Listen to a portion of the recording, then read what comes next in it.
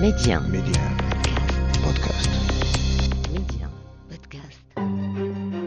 كان قدره أن يناضل. بدأ النضال وهو طفل يسعى للالتحاق بالمدرسة رغم الاقتلاع من حضن الأم والقرية، وواصله في صفوف الحزبي والنقابة رغم السجن، ثم انبرى لنضال ثقافي ومجتمعي عبر محطات عديدة، من بينها ترأسه لاتحاد كتاب المغرب وتوليه مسؤولية وزارة الثقافة في تجربة التناوب الشهيرة، وقبل ذلك وبعده من خلال إنتاج أدبي تميز فيه روائيا وشاعرا، فاستحق أرقى الجوائز العالمية محققا ما لم يتحقق لغيره. في المكتبة معي أنا اعتماد سلام. الشاعر والروائي الكبير ووزير الثقافة الأسبق الأستاذ محمد الأشعري، أهلا بك عبر مدينة وسعداء بوجودك معنا اليوم. أهلا وسهلا، شكرا على الاستضافة. أستاذ محمد، أولا أبارك لك جائزة الأرجان العالمية للشعر، وطبعا أنت تستحقها عن جدارة. شكرا جزيلا. تتويجك بجائزة الأرجان أستاذ محمد بعد 10 سنوات تقريبا على تتويج روايتك القوس والفراشة بجائزة البوكر، هل يجوز أن يحملنا على القول إنه تم تقدير وتكريم الروائي قبل الشاعر؟ والله لا أظن أن هناك مخطط مسبق لهذا الأمر، كانت هناك صدف ساعدت على تحقيقه، لكن في علاقتي بالكتابة لم تكن الجائزة ضمن مخططاتي ولا من ضمن أهدافي. لقد جاءت لأن الجوائز موجودة لتكون محفزة على القراءة وعلى الاهتمام ببعض النصوص، ولكن العلاقة بالكتابة هي علاقة شخصية وتتم في أقاصي العزلة، وليس لها أي علاقة بهذه الأضواء. نعم، على العموم أستاذ محمد، هما جائزتان مرموقتان في جنسين أدبيين مختلفين، وهذا إنجاز يميزك وحدك. طيب، لتكن قريتك بومندرة نواحي مدينة زرهون هي منطلق حديثنا عن مكتبتك.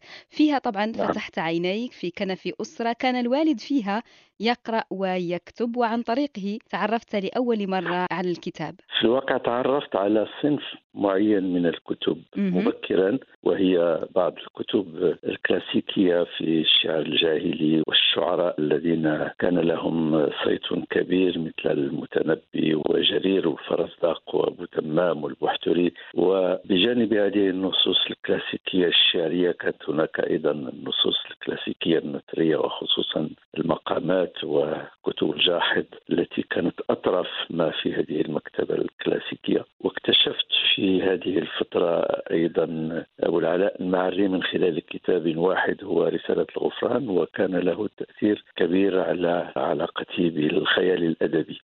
طيب، كيف كان حرص الوالد على أن تتعلم وعلى أن تصاحب الكتاب؟ هل بدأ ذلك في وقت مبكر؟ في وقت مبكر نعم، لكن بنوع من المسافة. لم يكن أستاذيا إلى حد كبير أو مشرفا مباشرا، كان يترك لي نوعا من الاستقلالية في هذا الأمر. وقد اكتشفت في مكتبته كتب جورج زيدان آنذاك، وشغفت بها كثيرا نظرا للطابع المزدوج فيها الذي يمزج بين التاريخ والرومانسك. وأحسست في مرحلة ما نظرا لاستغراقي الكبير في قراءة هذه الكتب أن الوالد لم يكن متفقا تماما على هذا الاستغراق، وطلب مني أن أنصرف إلى دروسي عوض تضييع الوقت نعم. من الكتب، لكن كان الوقت قد فات لوقف شغف القراءة. هل كان الحال نفسه بالنسبة للوالدة أم كانت تدفعك لا نحو أبدا. الكتاب؟ الوالدة لم تكن متعلمة، كانت أمية، وعندما توفي والدي اكتشفت أن أميتها لها طابع خاص، فقد كانت مهتمة كثيرا بأن يدرس أبناؤها وأن ينجحوا في تعلمهم، وكانت ترتجل نفسها مشرفة على هذا التدريس. ورغم أميتها فإنها كانت تستطيع أن تكتشف ما إذا كنا فعلا قد درسنا جيدا وراجعنا دروسنا أم لا. بالفطرة نعم. رحمهما الله أستاذ محمد. طبعا الوالد في مرحلة أخرى قرر الانتقال إلى مكناس ثم إلى زرهون من أجل دراسة أبنائه استمرارهم في التعليم، هل ذلك حملك مسؤولية مضاعفة حينها؟ هل كان لك الوعي بذلك؟ والله أنا أول شيء صدمني هو أن المدرسة كانت مرادفة للاقتلاع بالنسبة لي، وقد أثر ذلك كثيرا في علاقتي بالمدرسة لأنني لم أحبها على الإطلاق. من بعد أحببت القراءة ولكن لم أحب المدرسة في حد ذاتها لأنها اقتلعتني، والسبب هو أن الإدارة التي بنت القسم الأول من التعليم الابتدائي في قريتنا نسيت أن تبني الأقسام الأخرى الموالية.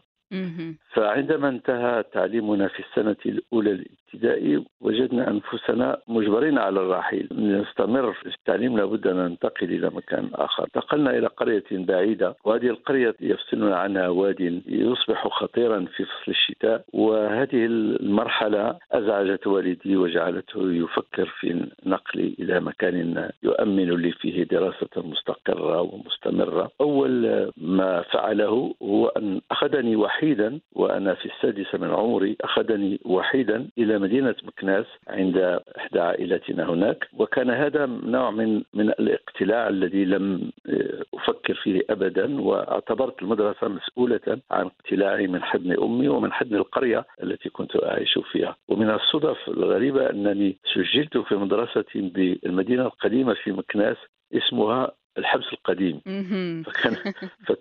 فكان الاسم يحملنا من الكآبة المتصلة بهذا الاقتلاع. أستاذ محمد، هناك فكرة دائما تراودني، هل هذه المعاناة التي يعيشها أبناء القرى تكون هي الدافع لهم للدراسة وأيضا التقدم في مسارهم الدراسي عموما؟ بشكل نسبي، لكن حتى نكون واقعيين فإن الظروف الصعبة للقرى تجعل كثيرا من الأطفال ينقطعون عن الدراسة. وأنا أتذكر وجوها كثيرة من الفصول الأولى التي عشتها في المدرسة لم تستمر معي على الإطلاق. نعم، هناك نوع من الرغبة في الانتصار على الوضع الصعب بتحقيق بعض النجاحات، وهناك أفراد قليلون حققوا ذلك، ولكن الأغلبية الساحقة حتى نكون واقعيين جعلتها هذه الظروف الصعبة تنقطع تماما عن الدراسة. مع كامل الأسف أستاذ محمد، لنتحدث عن مرحلة دراستك سواء في زرهون أو في مكناس، لابد التقيت بأساتذة كان لهم أثر كبير عليك، وجهوك، اكتشفوا موهبتك في القراءة وشجعوك على الكتابة. من تتذكر منهم اليوم؟ أنا مدين جدا لأستاذ اللغة العربية في إعدادية مولودية زرهون المرحوم الأستاذ عبد الكريم الخطابي، الذي انتبه إلى شغفي بالأدب وإلى ربما طريقة ملفتة للانتباه في الكتابة، فغمرني بنوع من العطف والمتابعة، وكان يشجعني على الاستمرار وعلى القراءة ويعينني على التقاط بعض الكتب التي لم تكن في متناولنا هناك. وهذا الأستاذ لعب دورا أساسيا في علاقتي باللغة العربية وفي علاقتي بالأدب، واحتفظت بعلاقة طيبة معه إلى حين وفاته قبل 10 سنوات. نعم، رحمه الله، ولا شك أنه كان فخورا بك أستاذ محمد.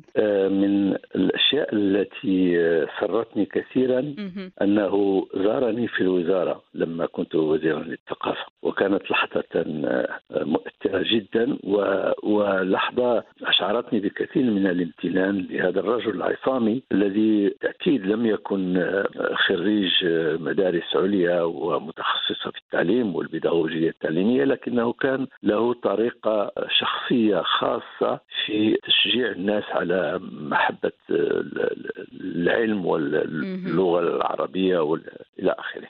نعم، لا شك أنها أيضا كانت لحظة مؤثرة بالنسبة له، لأن أقصى ما يتمنى معلم أو أستاذ أن يرى تلميذه أصبح ناجحا في حياته.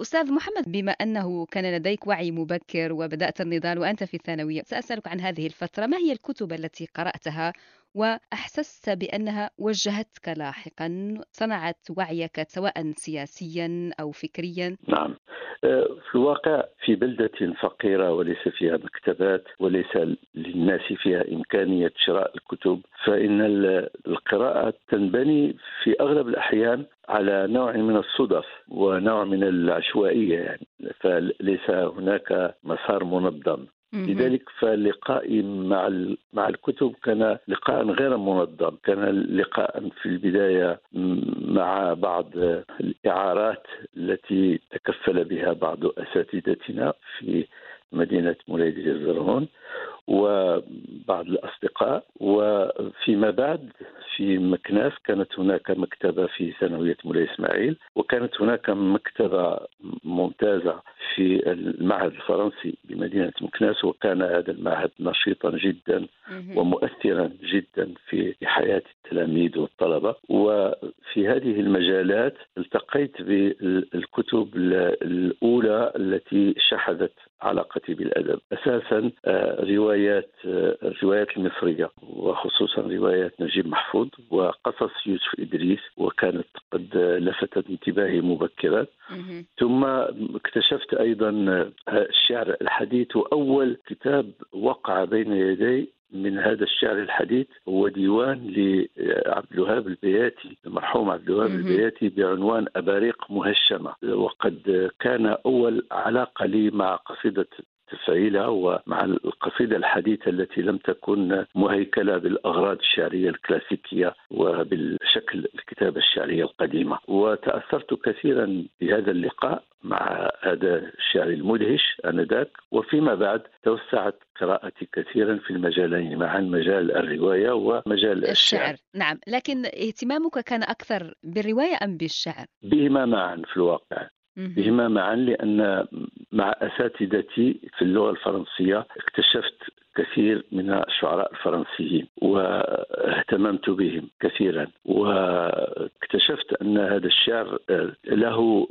عوالم مختلفة تماما عن الشعر العربي، وهذه العوالم أثرتني منذ البداية. ثم اكتشفت كذلك الرواية الكلاسيكية الفرنسية، وخصوصا رواية القرن ال19، روايات بلزاك وفلوبير وغيرهم. ثم واكتشفت كذلك أعمال فيكتور هوغو وإيميل زولا ولاحقا أندري جيد، وكان لهذه الأعمال أثر كبير في تكوين ملكتي الأدبية فيما بعد.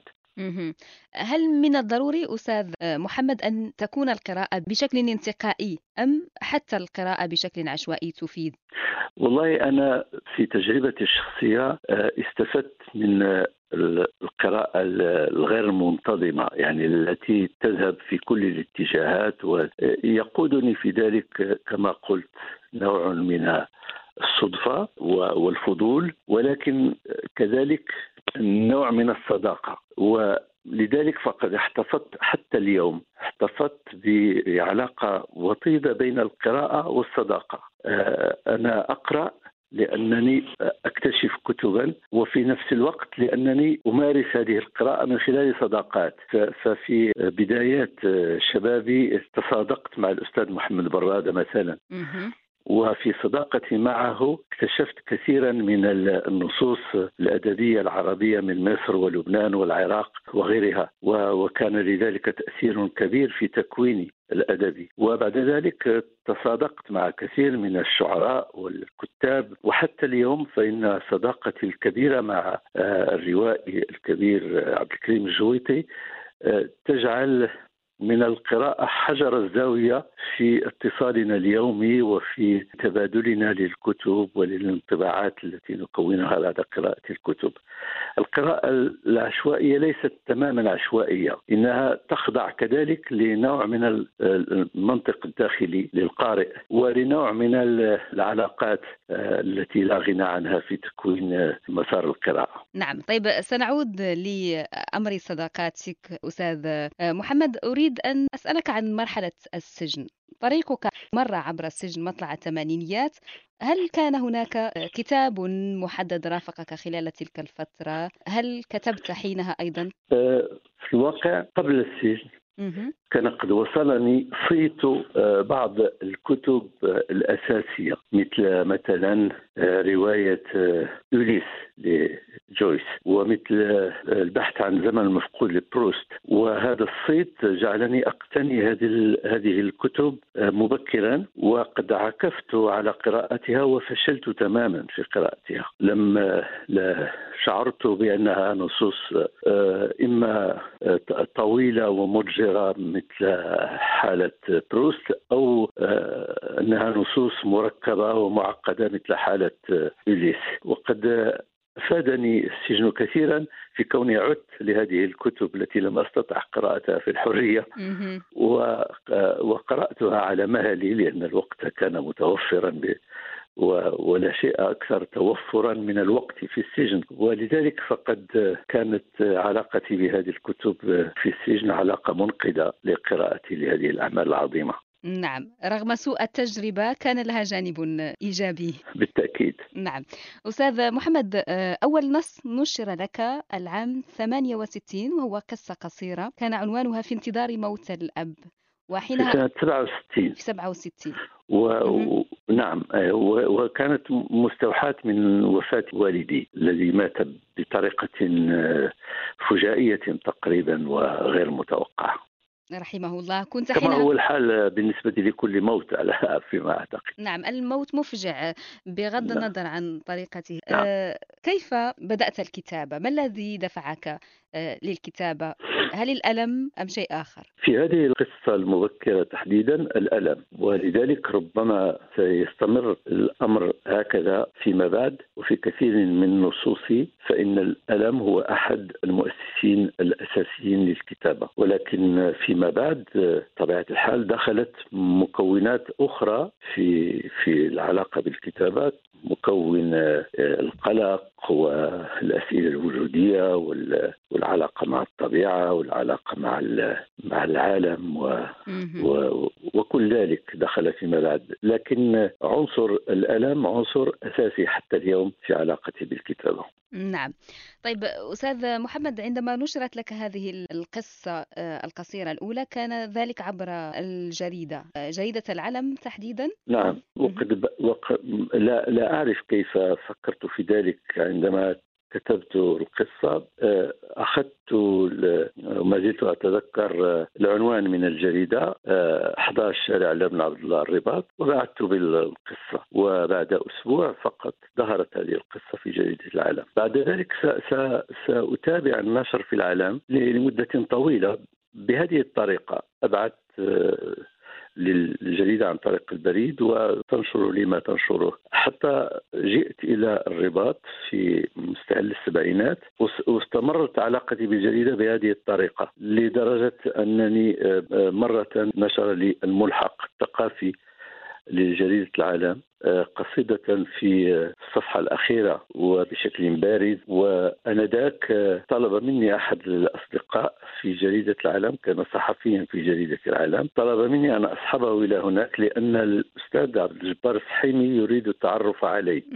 وعندما دخلت لمكتب عبد الجبار السحيمي اندهش كثيرا من كوني أنا صاحب تلك القصيدة التي نشرت قبل أسبوع، وظل يسألني أما إذا كنت أنا هو الشخص نفسه، لأن بدوت له أصغر بكثير من تلك القصيدة.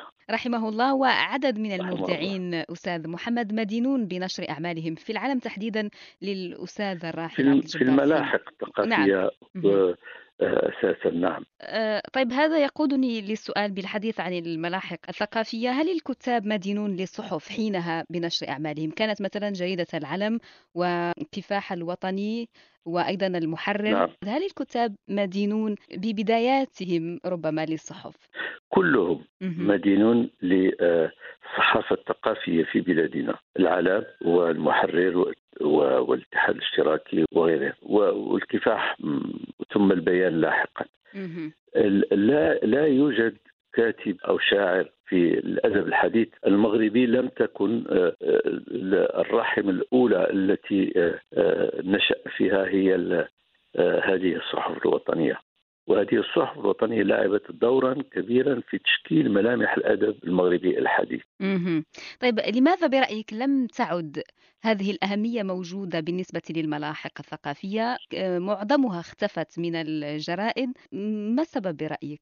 هناك في نظري سببان. سبب التطور الذي عرفته العلاقة مع النشر ومع الكتب في المغرب، وقد أصبحت هناك حركة نشر الآن أفضل بكثير مما كانت عليه في الستينات والسبعينات، والتطور الذي كذلك حصل للصحافة المكتوبة نفسها التي لم تعد الوسيلة الوحيدة لنشر المعرفة والأدب والنقد وحتى الأفكار والآراء. هناك اليوم وسائل أخرى كثيرة تقوم بهذا الدور، ويجب أن لا ننسى أن هذه الصحافة كانت تقوم بهذه الوظيفة الأدبية من ضمن وظائفها التأطيرية السياسية للمجتمع. لم يكن فقط اختيارا ثقافيا، ولكن كان أيضا اختيارا سياسيا، لأن الحركة الوطنية عموما راهنت على تطوير هذا الجانب كجزء من تطوير الأفكار والقناعات وأيضا البرامج المستقبلية التي كانت تدافع عنها. نعم. طيب، بعد ذلك أستاذ محمد لم تعد تنشر فقط أعمالك الإبداعية في الجرائد، لكنك اشتغلت أيضا صحفيا. كانت أول ممارسة صحفية لي بالمعنى المباشر للكلمة في جريدة العالم، عندما اتفقت مع إدارتها على القيام بتحقيقات صحفية، وأنا الذي اخترت موضوع التحقيقات. وهذا الموضوع هو التحقيقات حول المدن الصغيرة التي لم تكن في مسار المدن الإمبراطورية كما يقال. وكانت هذه فكرتي، وهي ملتصقة بنوع من الفضول في أن أتعرف على هذه الفضاءات وهذه الأمكنة. لذلك قمت بعدد من التحقيقات من مدن صغيرة كنت أزورها لغرض هذا التحقيق، وكذلك أستعين بعدد من الدراسات التي كانت في بعض الوزارات حول هذه المدن، حول بعض القطاعات، وأنشر هذه التحقيقات في جريدة العالم. ومن الطرائف التي حصلت لي في هذه الفترة أن العالم كانت تدفع لي أجرا عن هذه التحقيقات. كان هناك شخص مسؤول عن المحاسبة، وكان يدفع لي بعد فترة مقابل عن التحقيقات التي أنشرها، ويقيس الأعمدة بالمتر ويجري حسابه على تلك الأعمدة كم عمود ونصف، 3 أعمدة ونصف، ويعطيني الحساب فيما بعد ذلك. ومرة كان يقيس تلك الأعمدة فوقع على الملحق الثقافي، وكنت قد نشرت فيها قصيدة بعنوان رسائل أبي ذر الغفاري، فأخذ يقيس الأعمدة القصيدة ليحاسبني عليها، فرجوته أن لا يفعل ذلك بالنسبة للقصيدة وأن يتركها بدون مقابل. وهذا كرم منك رغم أن المبلغ ربما لم يكن كبيرا أستاذ محمد. أنا اعتبرت أن أبيع القصيدة بقياس المتر السنتيمتر شيئا مهينا للقصيدة. صحيح. بالحديث عن القصيدة أستاذ محمد، حتى نعم. وأنت تكتب الرواية يبدو أنك تبحث عن الشعر. ما سر هذا الوفاء للشعر وكتابة الشعر رغم تميزك في كتابة الرواية وتألقك في هذا الجنس الأدبي وتتويجك بأرقى جائزة في الرواية وهي البوكر؟ في الواقع أنا شخصيا لم أكون من البدايات، لم أكون نوع من العلاقة الأحادية مع جنس أدبي. كنت أقرأ في كل الأجناس، وعندما بدأت أكتب في الشعر وفي القصة وفي المسرح كذلك. وهذا التنوع في بدايات تكويني جعلني دائما أحس بأنني لا أنتقل، ولكن دائما كان لدي شعور بأن الجوهري في الكتابة هو الشعر، سواء كان في جنس الشعر نفسه أم في أجناس أخرى. بل أنني فيما بعد عندما انتظمت في العمل الصحفي وأخذت أنشر عمودا شبه يومي في جريدة الاتحاد الاشتراكي، انتبهت إلى أن الهاجس الشعري كان حاضرا أيضا لدي، وأنا أكتب تلك التعليقات الساخرة في بعض الأحيان والجدية في أحيان أخرى، لكن في العمق كان دائما في علاقتي بالكتابة نوع من البحث عن الإشراقة الشعرية، عن التجلي الشعري في اللغة، في التركيب، في الخيال إلى آخره. بالإشارة إلى عمودك أستاذ محمد، طبعا مثل عمود بخط اليد للأستاذ الكبير الراحل عبد الجبار نعم. الرسحيمي، كان المغاربة وتحديدا قراء الصحف يتابعون باهتمام شديد عمود عين العقل. هل تفكر في إعادة مثلا جمع هذا العمود وإصداره في كتاب كما فعل عدد من كتاب الأعمدة؟ في الواقع لسنوات رغم إلحاح عدد من أصدقائي على هذه الفكرة كنت أرفضها لأنني كنت أعتبر أن كتابة العمود اليومي هي نوع من الكتابة الآنية، منظورة للاستهلاك الآني الفوري، وأنها ليست بالضرورة نصوصا يمكن أن تظهر فيما بعد على شكل كتاب. كان هذا رأيي، وفرطت كثيرا من العروض لجمع هذه المواد ونشرها، لكني بدأت أميل الآن إلى العودة إلى هذا الموضوع متحررا من هذا الضغط الذي وضعته على نفسي. وربما أنا أشتغل الآن على هذه المادة، وربما حضرتها للنشر في ما يستقبل من الأيام. وهذا خبر جيد ربما لكثير من القراء. خلال تجهيزي لهذه الحلقة قرأت تعليقا لأحد القراء عبر الإنترنت يقول بأنه حينها كان يقص ذاك العمود من الجريدة ويحتفظ به أيضا، وهذا أمر يشجع على أن يصدر الكتاب. أستاذ محمد، نعم، شكرا. سنتحدث عن فترة استوزارك وعندما أصبحت وزيرا للثقافة في حكومة التناوب، ثم وزيرا للثقافة والاتصال. أن يكون مثقف أديب وشاعر في منصب المسؤولية، ما سلبيات ذلك وما إيجابياته؟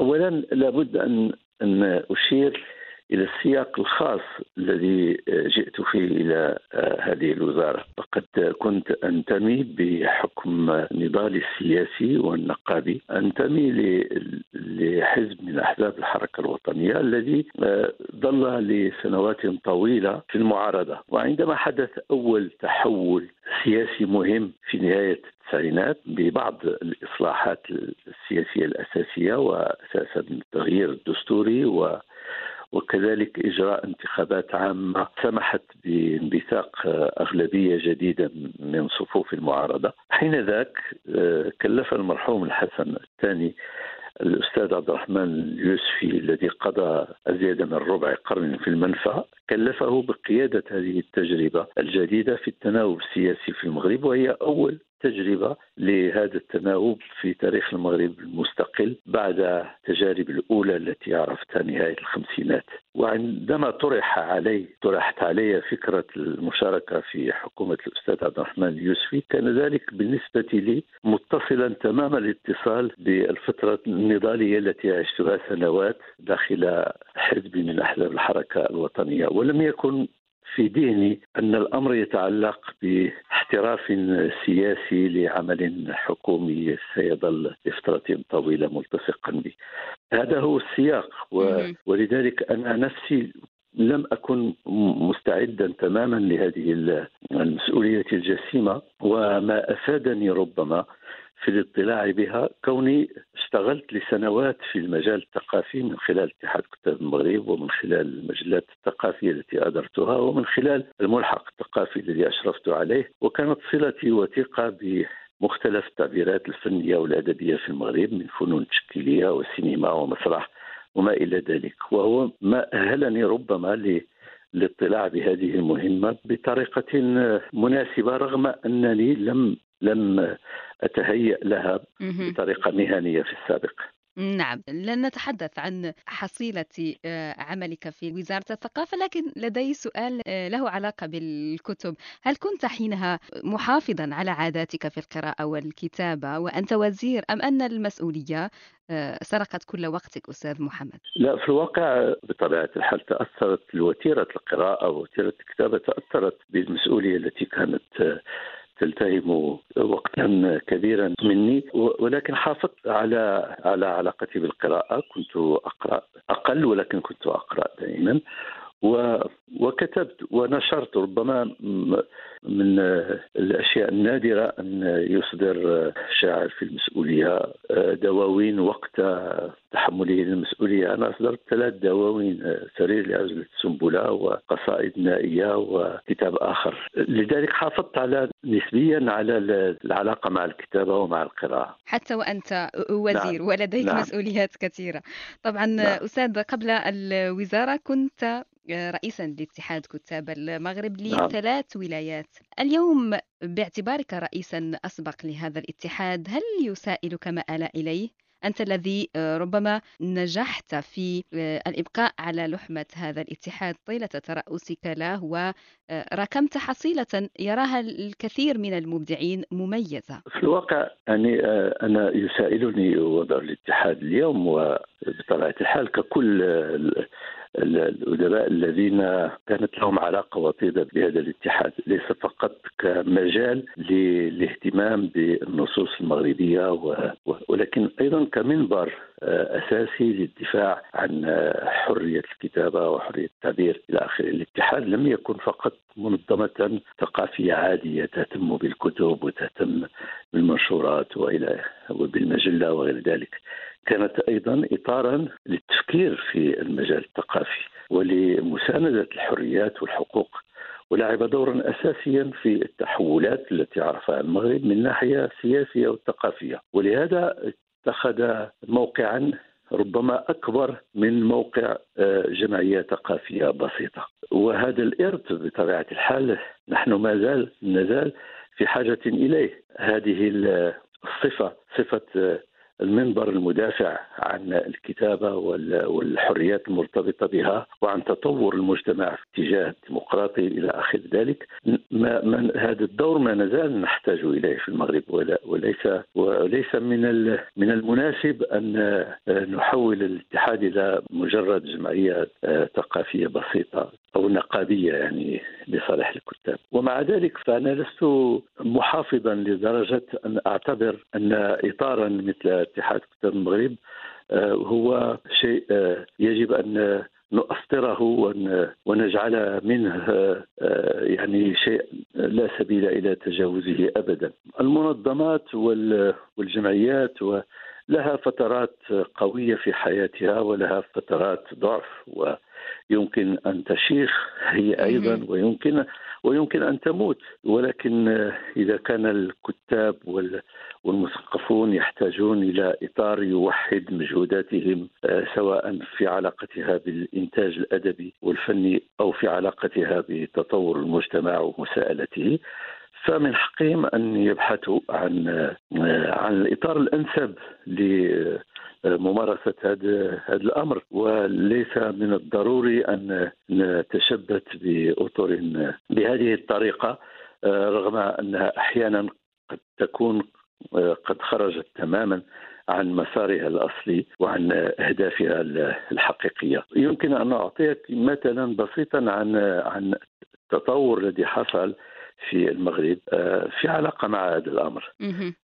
كان اتحاد كتاب المغرب هو الساحة مثلا الأساسية التي يتم فيها تداول الكتاب والنقاش حول الكتاب والنصوص الأدبية الجديدة وغير ذلك، وربما ما زال يقوم بذلك حتى اليوم. ولكن في السنوات الأخيرة ظهرت مثلا أندية القراءة، وهي كثيرة جدا وفي كل المدن، وبعضها أو الأساسي منها تؤطره نساء كاتبات أو غير كاتبات. وهذه الأندية أصبحت المجال الأكثر رحابة لمناقشة التجارب والنصوص التي تولد في مغرب اليوم. لذلك هناك تحولات يجب أن ننصت إليها، والكتاب إذا كانوا مستعدين لممارسة عمل عمومي أو عمل عام من خلال المنظمة، فبإمكانهم أن يهتدوا إلى الصيغ التي من شأنها أن تعيد إلينا جدوى هذا العمل المشترك في المجال الثقافي،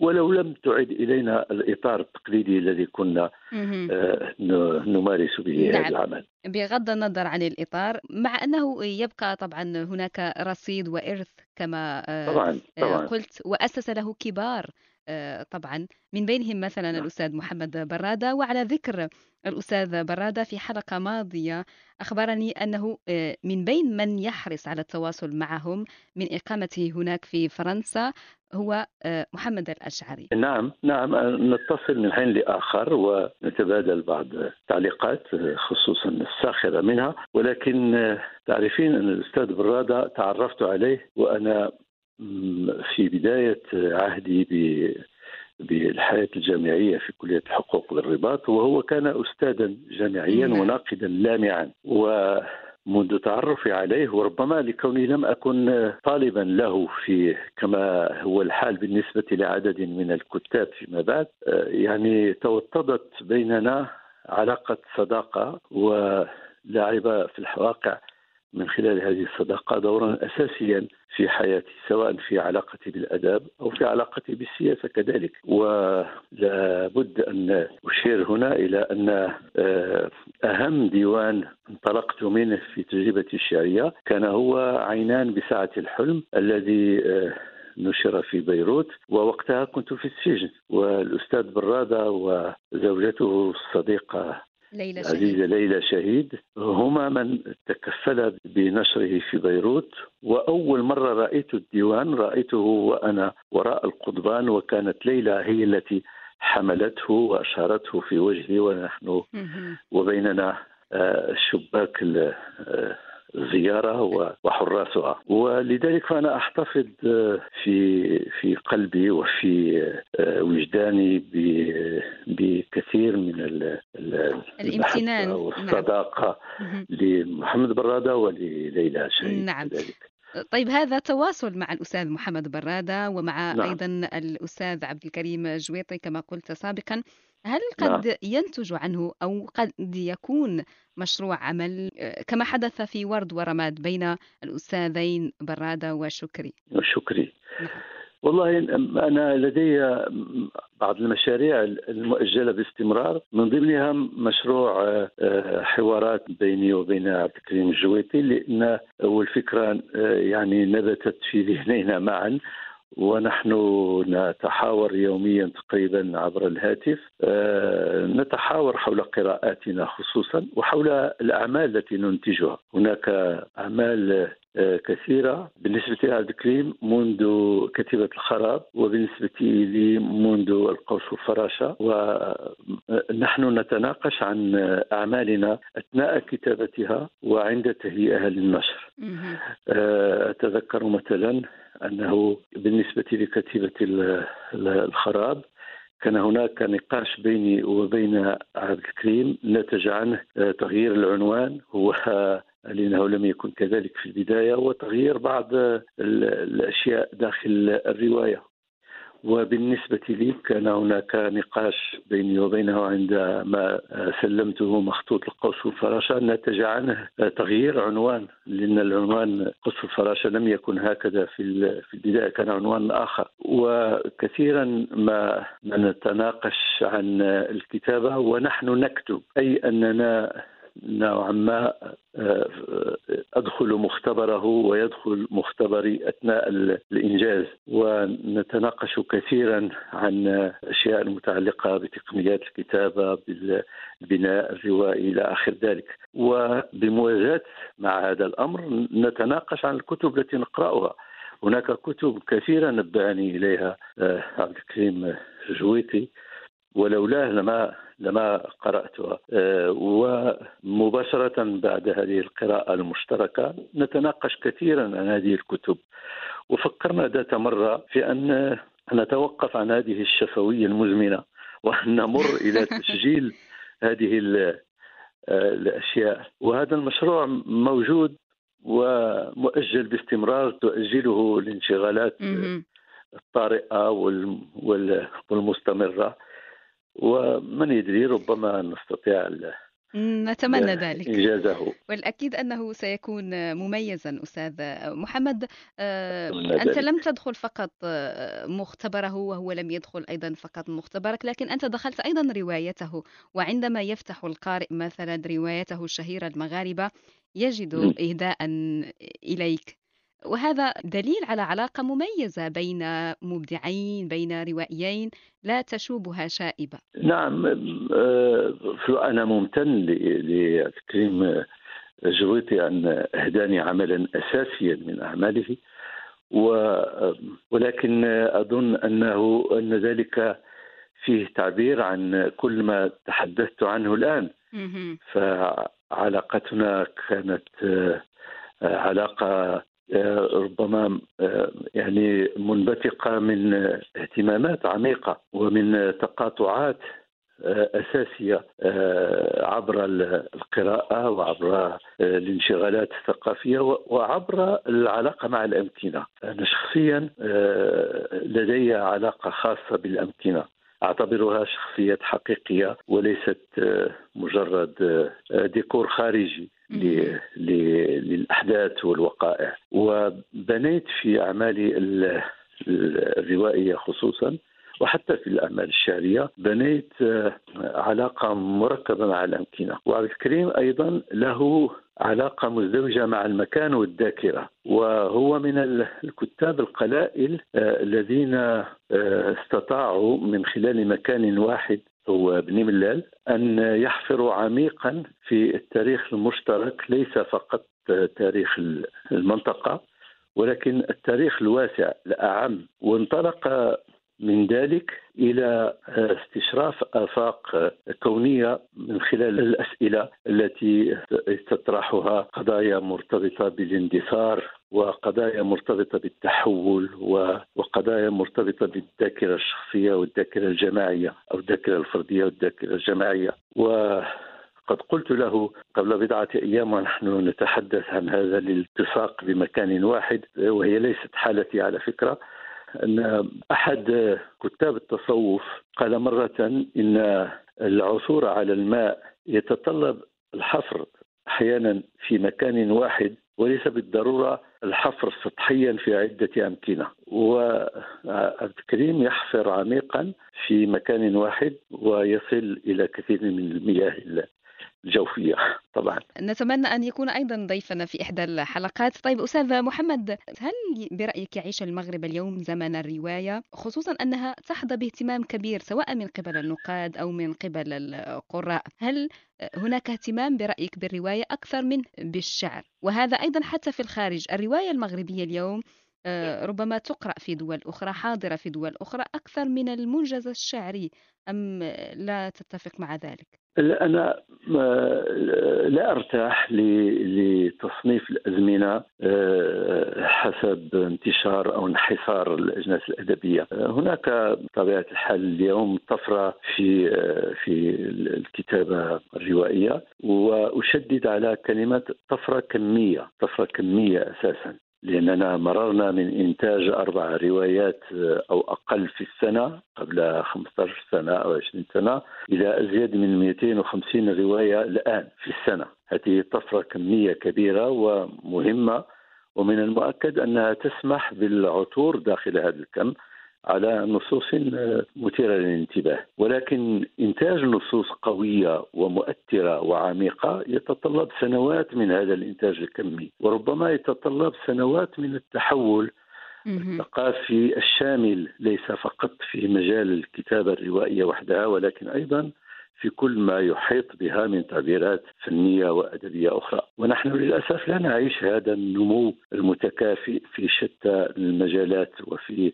شتى التعبيرات، ولذلك فأنا لا أرتاح بطريقة يعني ساذجة إلى هذا التحول الكمي. أنتظر بزوغ أعمال كبيرة وأعمال جيدة، وأحيانا أعثر على بعضها، ولكن أحيانا كثيرة أعثر على نوع من عدم التجانس المحزن أحيانا، لأن في امتداد 250 رواية، طبعا أنا لا أستطيع قراءتها كلها، ولكن ما يصلني منها وما أقرأ منها، هناك أعمال تقترب من العمل المكتمل أو القريب من الاكتمال، وهناك أعمال في غاية الرداء، ويعني هذا التباين الكبير داخل هذا الكم الواحد له أكثر من معنى فيما يخص واقع الإنتاج الأدبي الآن.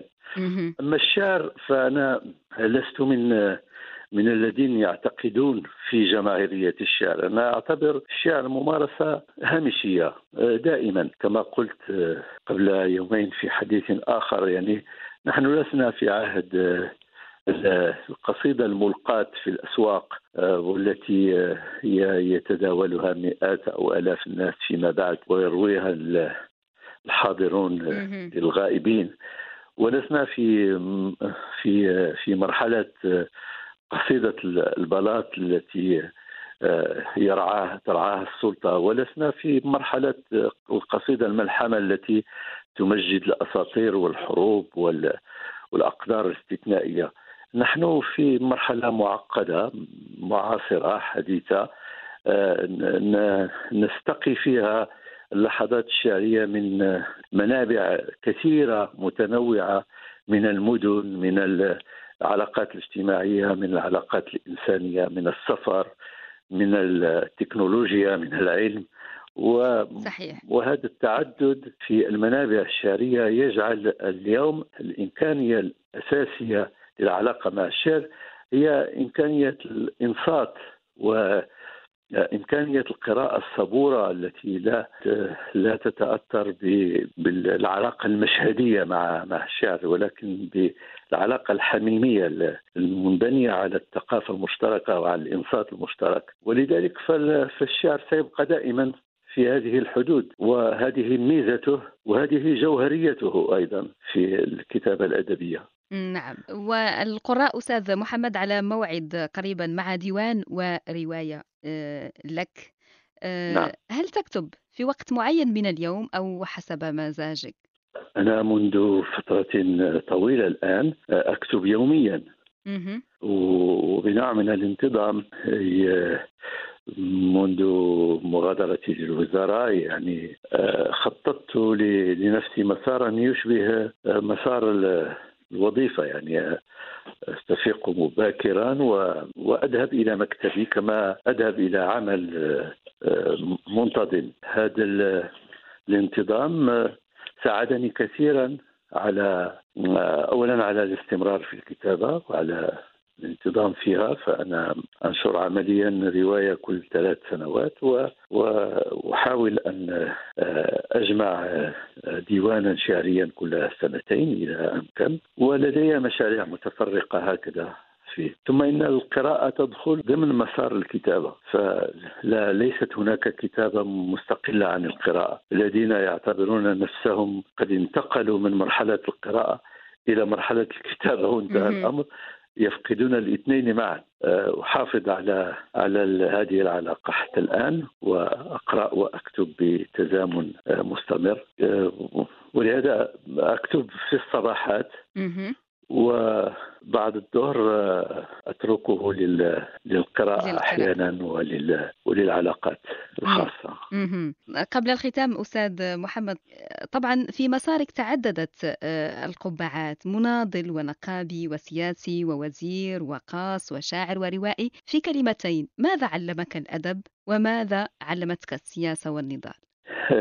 الأدب علمني ضرورة التعدد وضرورة الاختلاف في الحياة.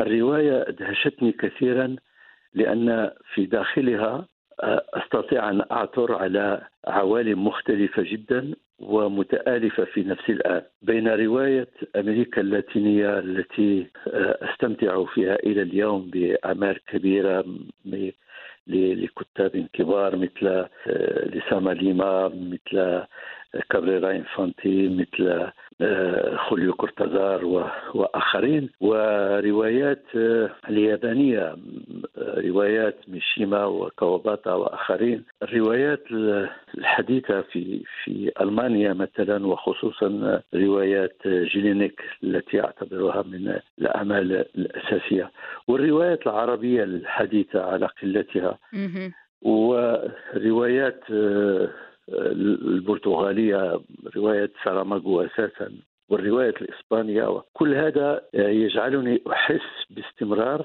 أن أحد قوانين الحياة الأساسية هو قانون التنوع والتعدد، وهو ليس فقط شيئا أساسيا يجب أن نحافظ عليه، بل هو روح أساسية يجب أن تظل حاضرة في ذهننا ونحن نقرأ الأدب، ويجب إطلاقا أن لا نسقط في تلك النظرة الأحادية التي تقول هذه أعظم رواية وهذا أعظم شاعر وهذه أعظم تجربة. كل التجارب هي متى كانت عميقة وملتصقة بمصير الإنسان وقدره، كل الأعمال هي أعمال عظيمة ولا يمكن أن نحدث فيها تراتبا.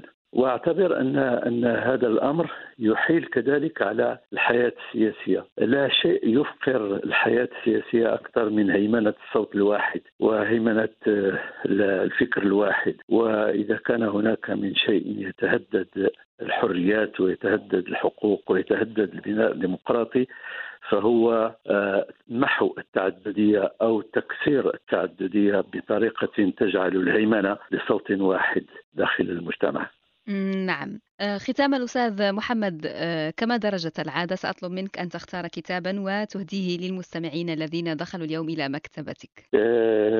إذا كانوا يحبون الشعر فإنني أقترح عليهم أنطولوجية الشعر الفرنسي التي قدم لها بمقدمة جميلة جدا أندري جيد.